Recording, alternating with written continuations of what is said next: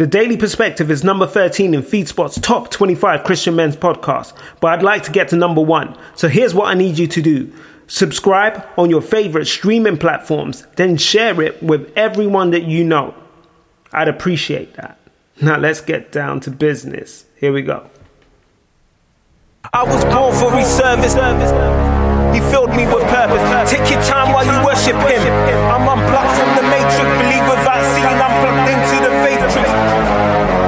The Daily Perspective.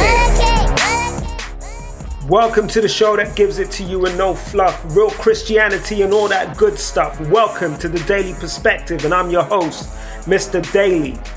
And today we are doing something a little different. We've got an interview today. I'm going to be talking to Izzy Baker. We're going to be talking about his podcast. But before we get into that, I want to give a shout out to everyone that's watching on YouTube.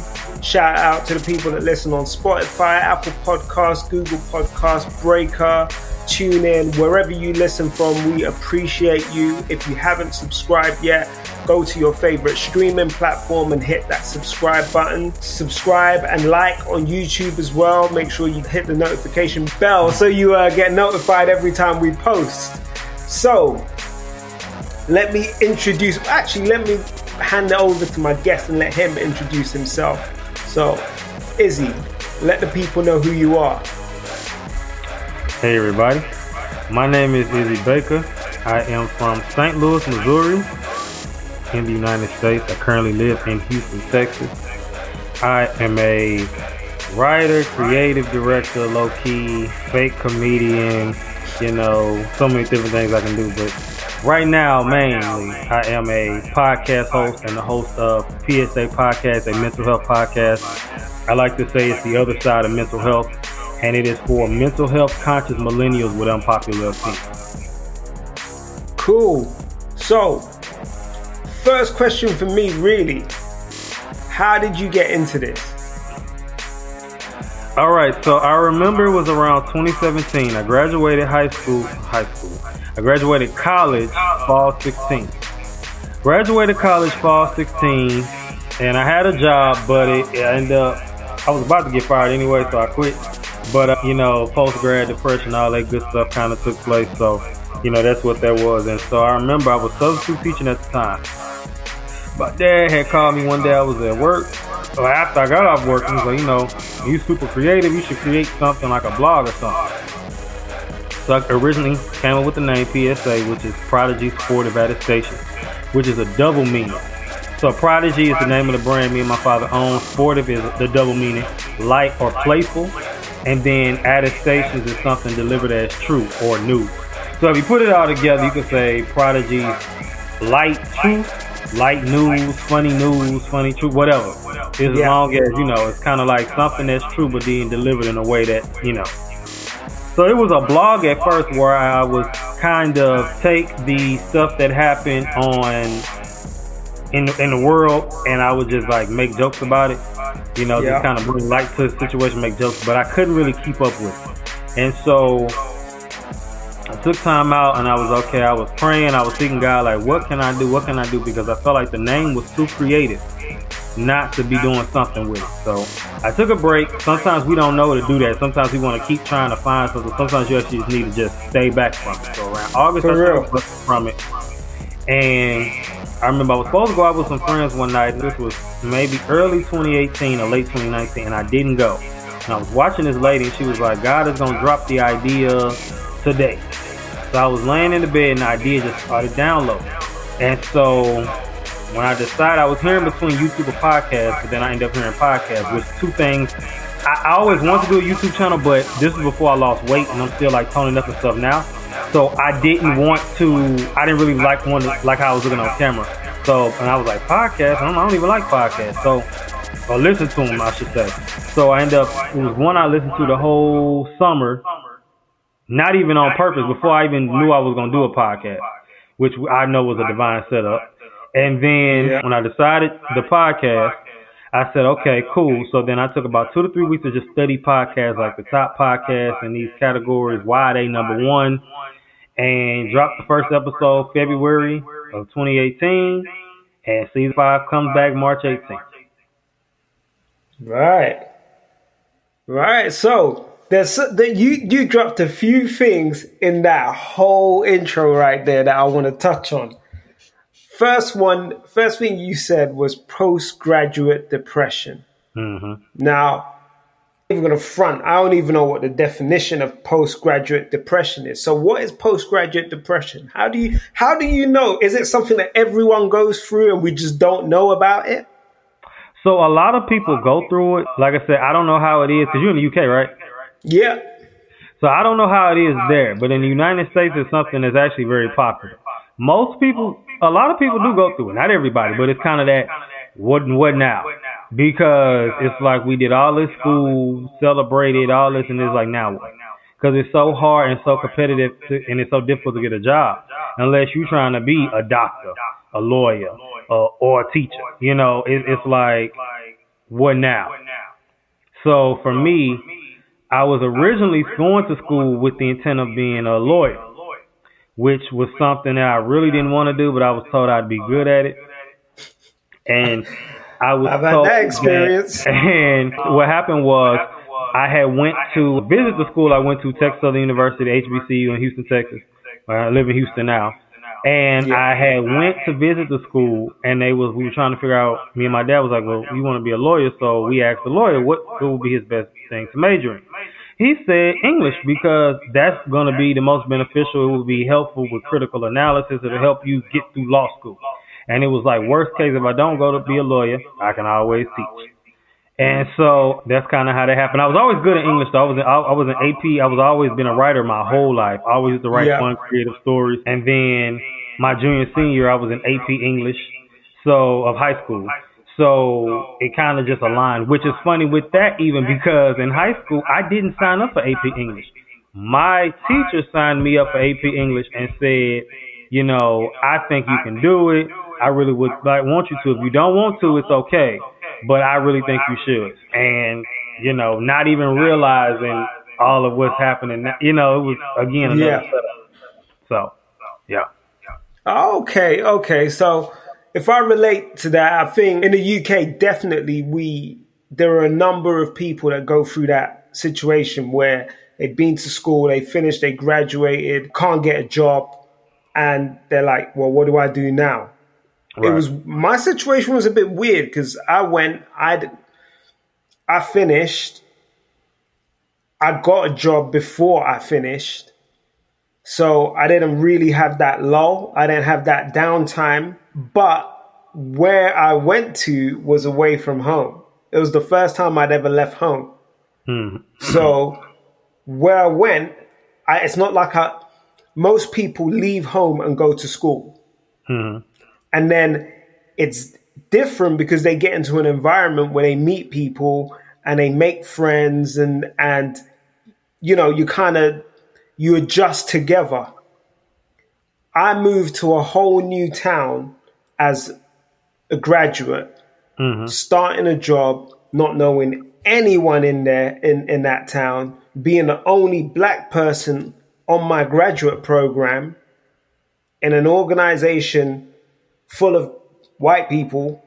So again, just feeling like a needle in a haystack sort of thing. I'm the odd one out. So it hit me different.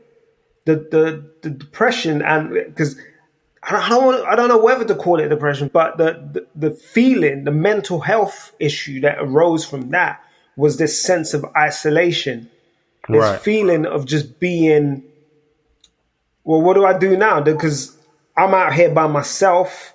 I ain't got no one around me. All my friends, all my family are 100 and something miles away. And I can see them on the weekend, but that's going to get costly to be driving back home every weekend. What do I do? There ain't no black people around me. I'm in an unusual setting. I'm afraid because I'll explain that as well. So moving there, I got. So in the UK, we got this I think they call them far right political party called the BNP, the British National Party, which is a racist organization. Right. And the first day I move into my new apartment, I get their leaflets through my door. So I'm like, oh, snap. I moved into a racist environment too. So all of that compounded just kind of made me feel, what the hell am I doing here? Yeah, why am I here? Yeah. So I can relate to that kind of feeling that a lot of people felt when they finish, and where you end up, it's kind of just being in no man's land. Mm-hmm, it's that kind of feeling. Mm-hmm. So the other thing that you said was you talked about not wanting to do the podcast not wanting to do YouTube because you weren't feeling how you were looking at the time. Again, I think there's something, it took me ages to put myself, and this is funny because I used to be on stage rapping and stuff like that, but putting myself on YouTube or something, that was something I wanted to do 10 years ago, but I couldn't bring myself to do it just because I was conscious of people looking at me. Right. Which is weird because I've been on stage in front of thousands of people before, but I was afraid. This felt far more intimate.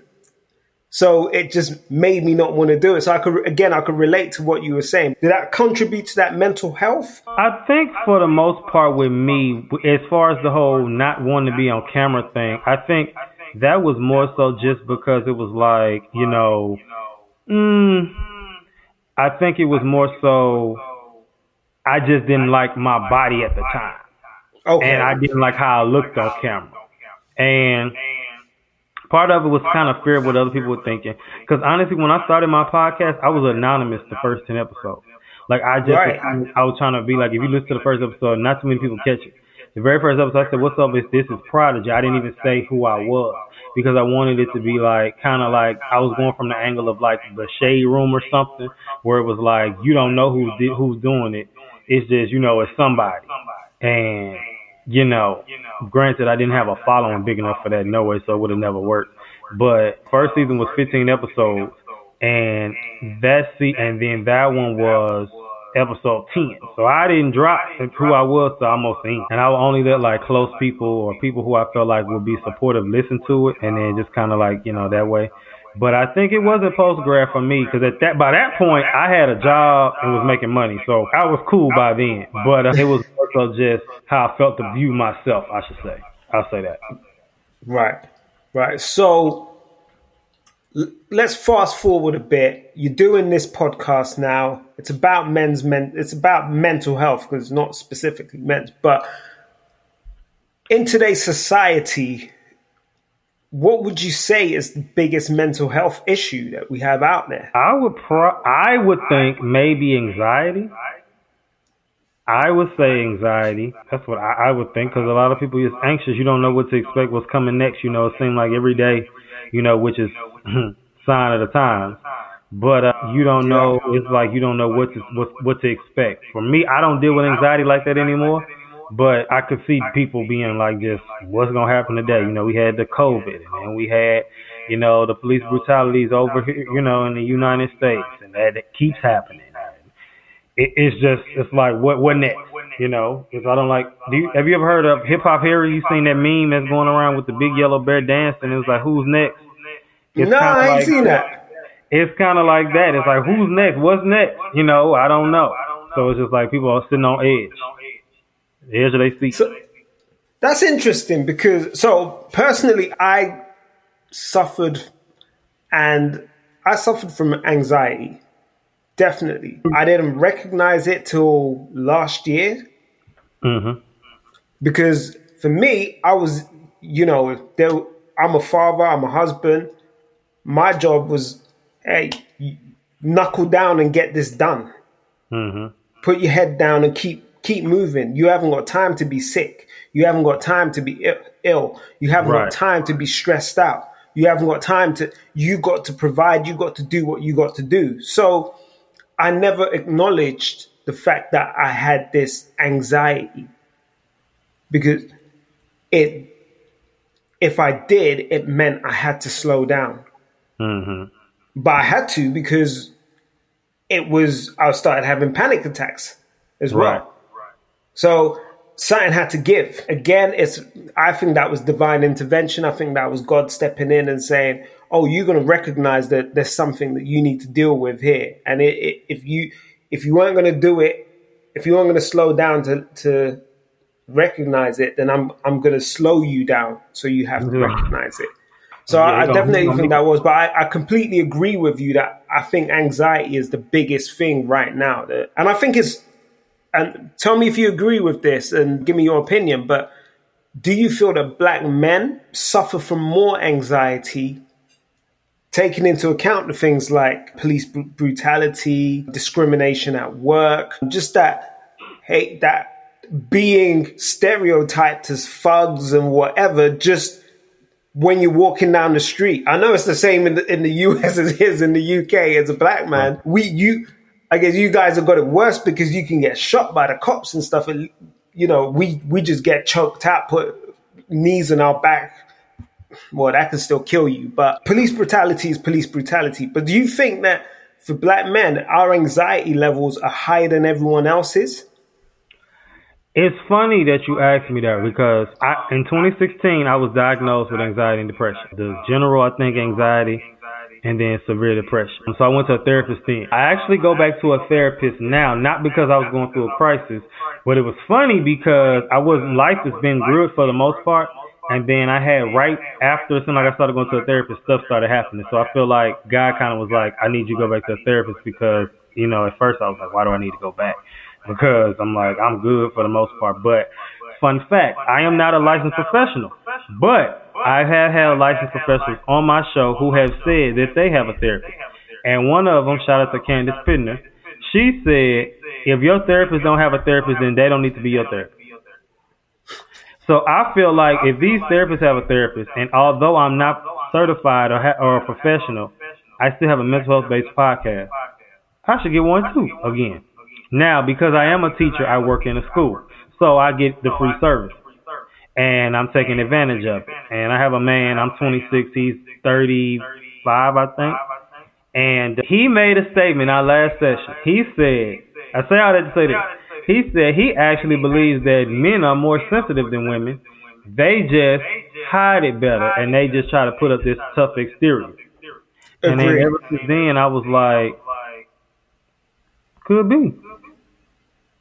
No, that's real talk. I agree with that. I agree with that statement. One of the things, so I'm a big, and we've talked about this on Clubhouse and stuff, but I'm a big advocate of men's mental health because I think a lot of men are not living their best lives because they're trying to live up to this macho stereotype that Hollywood, family, culture, whatever has created, and we feel we've got to fall into that box. Everybody has got to be this macho guy with that bravado that means that nothing gets to you. You don't feel pain. You can take hit after hit after hit.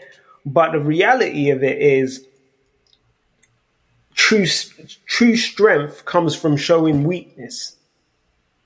True strength comes from showing vulnerability. Because if you can't process those basic emotions, you're just a time bomb waiting to explode. Right. And I had to learn that the hard way. I had to almost have my wife tell me that, look, we're gonna have to go our separate ways because you don't know how to communicate. You don't show no emotion. You just bottle everything in and you don't let anyone else in. And I know you're in pain, but you put up this wall to make it look like you're not in pain. And then once we had that conversation and she started to get me to let my walls down, man, it was the most freeing experience. And that's what a lot of men, for me, are missing out on. The freedom to just be you. No shame in it. There's no shame in crying. Hope I get his name right. But there's a guy I follow on Instagram, Jason Wilson. I can't remember his real man. Is his book called Real Men Cry or something? I'll get the name of the book. I'll put it in the details. But this is a guy that teaches martial arts, has lived a very masculine life, as you would define it. But again, he came to the same conclusion without letting his walls down and dealing with those emotions. He was just a time bomb, and young men are just, especially young black men with all the pressure on them, are just time bombs waiting to go off. And that's why we keep getting young men that get into trouble and get into all kinds of stuff because they're not dealing with the stuff that's inside. Right. Definitely. I agree. So hopefully, spaces like this, the podcast, and like I said, people do them at church, and churches are starting to do it because I know my church does it, but what about just, Facebook groups? Hey, men, let's meet up, see how you doing. Let's call each other and just see how we doing. You know what I'm saying? Let's not take I'm good as an excuse when we know something else is going on, we have to open the door for those conversations, but I think some of us have maybe dealt with people throwing things up in our faces at a young age, or feeling like there has to be the man of the house if they grew up in a house with only women, so that's the unfortunate, just unfortunate parts of life that we just get put in sometimes. So what would you say, because how many seasons have you done now? I've done 110 episodes. 4 seasons. You broke the back of that. So out of those 4 seasons, what would you say is your favorite episode that you've done? It's funny because I did a top 5 countdown for my 100th episode special. That's on YouTube and of course on all other streaming platforms. I had to do a visual for the 100th episode. But I would have to say my favorite episode would have to be from season 4, and I would have to say Shaking the Room. And it's based off the Pop Smoke song, Shake the Room. Right. And, I like it because some people on this earth are just that, room shakers. And not necessarily coming there shooting up the place or swinging on people, which they do that too. But sometimes they come in and it's just like the attention is on them, whether it be because of their personality, or because of the things they say, or because of the way they dress. You know what I'm saying? And I like that because I know when I come in, for good and bad reasons, at times in my life, I'm not going to lie. But I've come in, it's just like the energy shifts. It's like I'm noticeable. You can't, you know what I'm saying? So I like that one. I did. And if you haven't listened to it, go listen to it. Shaking the Room. Oh yeah, no, I'm a definitely check that out. I think one of the things that I noticed on your Instagram was just the ways that you kind of frame your podcast. Like that example right there, it was inspired by the Pop Smoke song. Now that's not, you wouldn't typically relate that to a mental health topic because people would just be like, it's got to be so, people expect something so clinical, but you kind of coming at it from a different angle. You're taking everyday things and things that people listen to or experience on a regular basis and using them to frame the conversation. Where did that inspiration to do things that way come from? Jesus. No, but seriously, I had a friend and we was talking about this the other night. He was just like, a lot of stuff you have, you can't teach that. I said, you can't. I tell people all the time, if you look at my DVR, I live by myself, and I would say, if you look at my DVR, you would think a whole family lives here because I'm interested in so many different things. And I've always been that way. And my mind is definitely all over the place. It's scatterbrain, but it's a good scatterbrain. I've always been that way. And, of course, with that, it has to have its moments, which is why I feel like I've had the mental health issues that I had. But, it's a good balance, I feel like, and I like it. So it is what it is. Like I'll be having, because people always ask, where do you get your episode ideas from? I might be watching a TV show and it might be a scenario with a group of friends and I'm like, that'll be a good topic. Or I'll reminisce on something that happened to me. Or I'll see something on Instagram. Or I've been in a podcast interview and got an inspirational episode from that. It's just, I could be playing a video game, a scenario come up. Like it's just, that's why I love creativity, because when you're truly a creative person, you can get inspiration from literally everything. And for me, I kind of did like how rappers did, after season 4 ended, December 3rd. My dad was like, I think you should take like a long break, like come back in like March. So in that break, I'm doing a podcast course still that's helping me to, grow, get my marketing and grow it. And it's been working so far. And with that, I allow life to life. And I've been going through some stuff, these last few months. And it was hard at the time, but I'm thankful because it gave me so many topics. So, it was needed. But yeah, it's just everything. I like giving ideas, where, like you said, it looked like I'm going at it from this angle, but I'm going to hit it with a totally come from somewhere else. I like the plot. Yeah. I think you hit on something that was, again, super interesting for me. Being like you, I'm a creative. We talked about this as well. I've got, obviously, the Daily Perspective is one podcast of 2 at the moment. The whole thing with the Daily Perspective Network is that I'm trying to grow a media company from the ground up.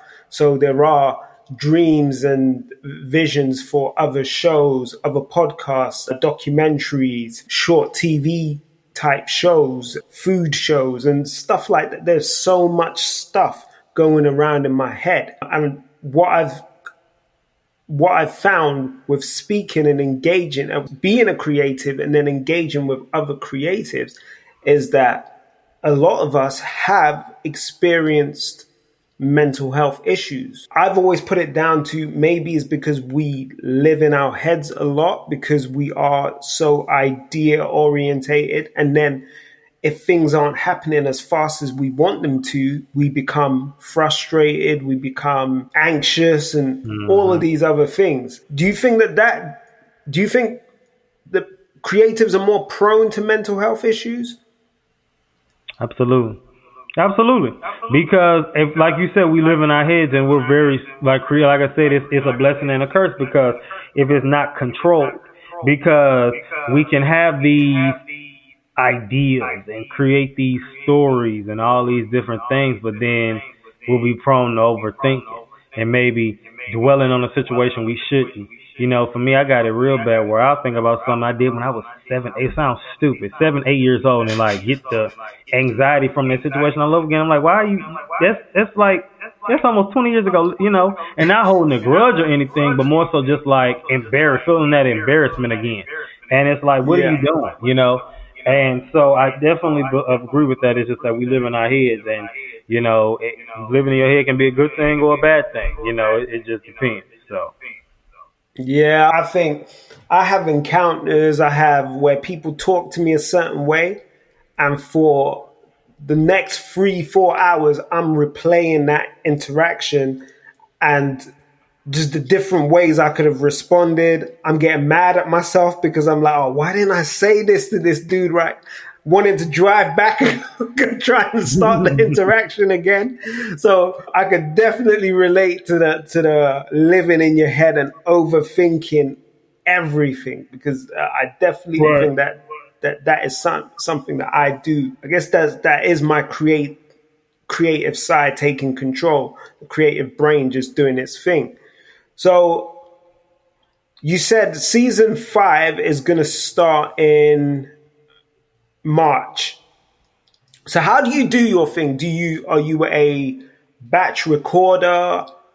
Do you wait and just do them on a weekly basis? See, I'm a weekly recorder. I like to I think if I had to think about everything and just record like 10 in a row, it would lose that natural feel. Right. I want it to feel organic. Right. So, but what's your process? Are you a batch recorder? Do you just go with the organic every week and record? No, so I'm more so like, again, kind of all over the place. Like sometimes it has been days which I hate and I don't like doing it, where I recorded the day before and edited the same day, and then edited the night, and then like that. And there's been times where I have recorded with 2 different guests, 2 episodes in a day, and then okay, this one is for the week after next, and this will be the week after that.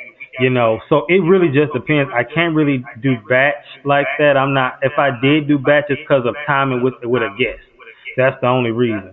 So, but just me, like, I got some free time, I could do my episode now. No, not really. Because I don't like forcing it. And then I feel like if I force it, it loses the me in it. It's more so will be to me, when I have done that, the episode is too informative.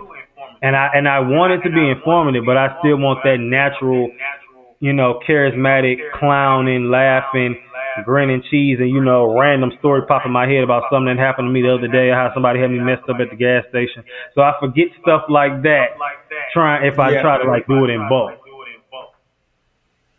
Okay, I get that. I think, yeah. So do you do more guest episodes, or do you do quite a few solo episodes? I'm about half and half. Some people had even stated that they notice when I'm by myself, I'm more like, somebody said like free. Like, I'm like, I guess. Honestly, I like doing them better by myself because I'm not, dwelling on a force to do it like how the guest, because it's like with the guest, it's like we have a topic and we're dissecting it together. And it's something I know that you can talk about, while at the same time it's still an interview for you too. So it's kind of like it's like both at the same time. Okay, yeah, I get that. I mean, I think interviews for me, whilst they are fun, you can feel a bit more pressure in an interview situation.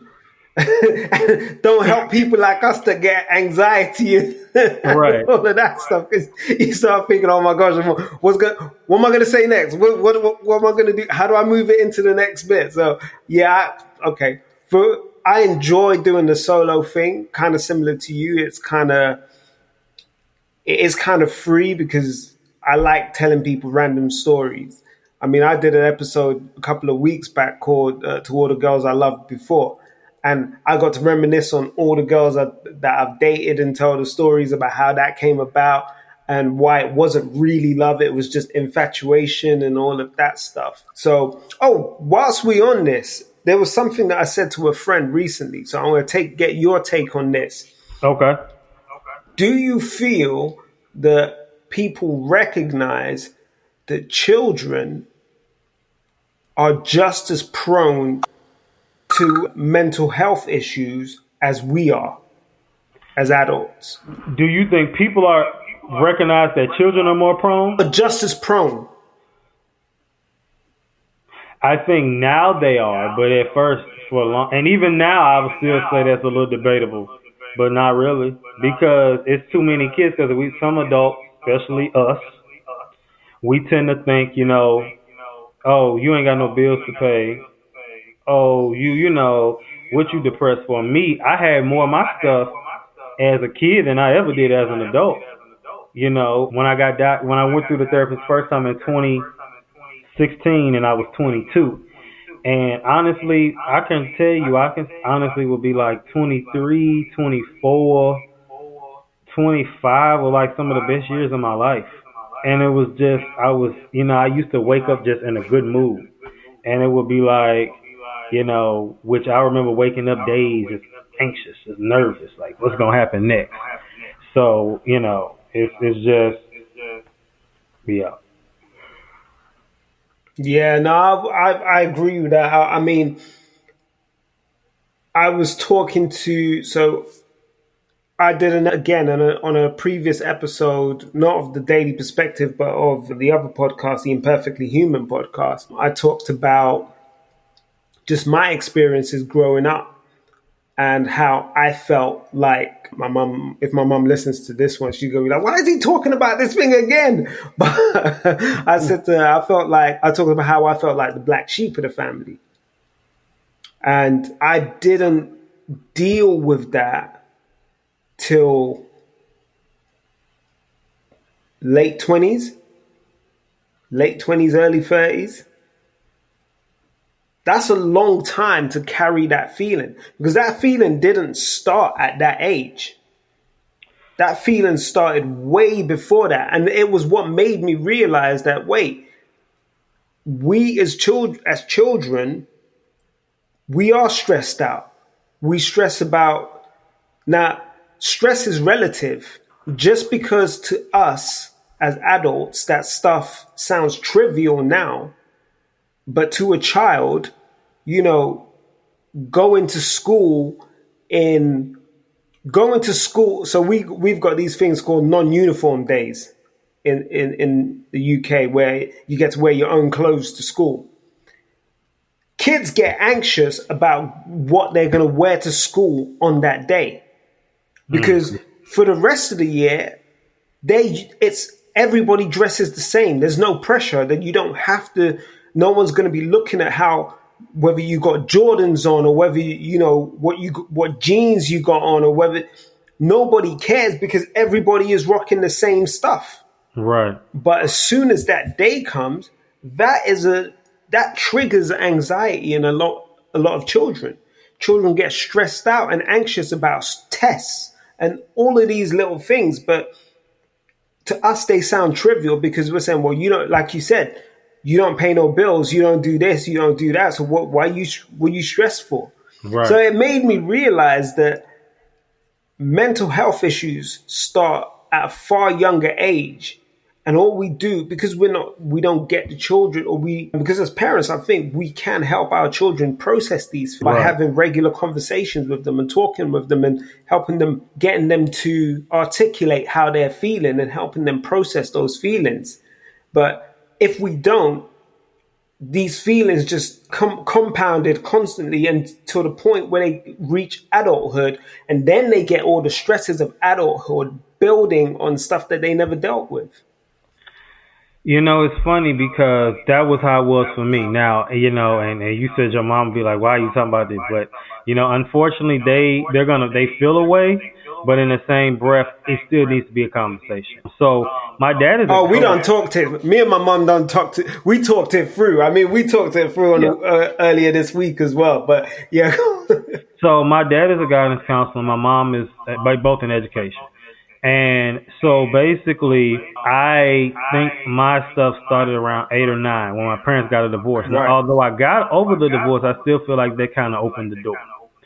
So, you know, I don't know how I forgot to leave out that I actually battled with suicidal ideation. So I used to, you know, and most people, and it's the same little joke I use every time, but most people think it's saying, you suicidal, like, oh, let me go jump off a cliff. No, not necessarily. Sometimes it's just, I don't want to be here. You know, I'd be better off away. And even times it wasn't even always suicidal thoughts. It would just be like, maybe I should just go and just see where I end up. Never come back. Yeah. And so basically, I remember feeling that way a lot. And I remember one day I would just kind of just see, like, you know, you test the water, say something and see where people's head is at. And I remember I said something to my mom about suicide. I don't think I said it about me. I don't know how it came up. And her response was, you know, suicide is selfish.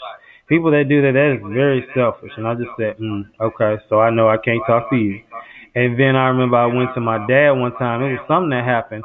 And at that time, I didn't know how to say I was anxious. So I would say I'm nervous. So I remember I had told him something. I'm like, yeah. And I was just nervous. What were you nervous about? And I was just like, okay, never mind. So I think when we say talking to our kids, you know, it's funny, I had an episode with a therapist while I was on her show. And she said, the issue is kids pay attention to their parents. And if your parents are always complaining or, you know, talking about how hard life is, why would I think what I'm going through is important? If you talking about you losing jobs and all this, and I'm telling you I'm feeling depressed, I don't see, as a kid, of course. So how is that, you know? And they was like, well, you know, we were open. And I'm like, you saying that, but were you? You know what I mean? And so I think the issue is with parents and whoever has kids, you know, don't be running around, you know, keep adult business. Don't be, you know, talking about how you ain't got no money or you can't do this or, oh, I wish, you know, because then it's like, well, what you saying matters more than what I'm saying. So, you know, and I'm going to just keep it to myself. So that's my take on that. No, Bro, that's insightful, because I mean, you done touched on stuff that I probably ain't ever even, I guess the only person I've ever really talked to about that sort of stuff is my wife. But yeah, I had them feelings. I used to say to her that there were times when I was in my early 20s, I'd be in my car and I'd be like, I could just drive the car into a tree. Or I'd be like, oh, I could just drive and just keep driving and not come back. I wonder if I was gone, would anyone miss me? Mm-hmm. Those were the sorts of things that I kept saying. Now, to me, I didn't think they were. I don't think I ever wanted to allow myself to believe they were suicidal thoughts. Mm-hmm. But when you process those things, you realize what they were. And it's crazy, because in our community, in the black community, that there's a stigma to mental health. As a black man, you're not supposed to have mental health issues. Oh, that's not black people thing. That's white people stuff. No, it's everybody's stuff. Everybody has. This stuff is heavy. This stuff is hard to deal with. Life is hard. Right. So yeah, that's. I'm glad you said the stuff that you said. I think a lot of people need to hear that stuff. Izzy, we kind of hitting time, but bro, we got to do a part 2 to this. Definitely can. I think there's so much stuff we haven't even touched on. Izzy is on Clubhouse as well, so as people know, I'm on Clubhouse. You can follow me on Clubhouse, but follow Izzy on Clubhouse. Izzy, you want to give people your social media details and your podcast details so they can hook up with you and start listening? Definitely. So podcast again drops March 18th on all streaming platforms. I'm not a full visual podcast, but I will have more visuals this season, and the first episode will be a visual. All right. I'm going to go ahead and just drop the title. The title of it is How Podcasting Has Become the New Rap Game. So you have to tune in to that, how I break that down. And how it relates to mental health, because I got dragged for somebody trying to say I didn't, but whatever. But anyway, so Instagram, Twitter, Clubhouse, YouTube, _ Izzy Bake Oven. That's the personal page. The podcast page for Facebook, they have a Facebook page. Instagram is Prodigy Sportive Attestations, a long name. He'll put it down. You can spell it. He'll spell it. And then Twitter is Prodigy Sportive. And then, that's it.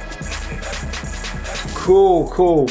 So, me and Izzy and Dr. Johnson from my other podcast, we talked about potentially doing stuff on Clubhouse and trying to get together and bring, especially that since we're all Christians as well, there are so many angles. People don't realize that we as Christians are not boring, square people. We are people that are about this life. We like a good time. Just because we love Jesus don't mean that we don't like to live life and have a good time too. So we're trying to do a lot more stuff together. We're hoping to do some stuff in Clubhouse.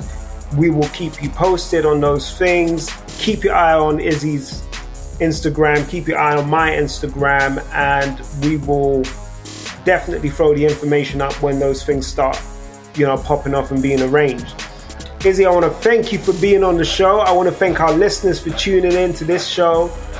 And we will catch you on next week's episode of the Daily Perspective. I almost thought I was on the other podcast. This is what happens when you got more than one show. Right. But yeah, we will catch you on another episode of the Daily Perspective. Be good to each other, and peace. We'll catch you soon. All right, peace.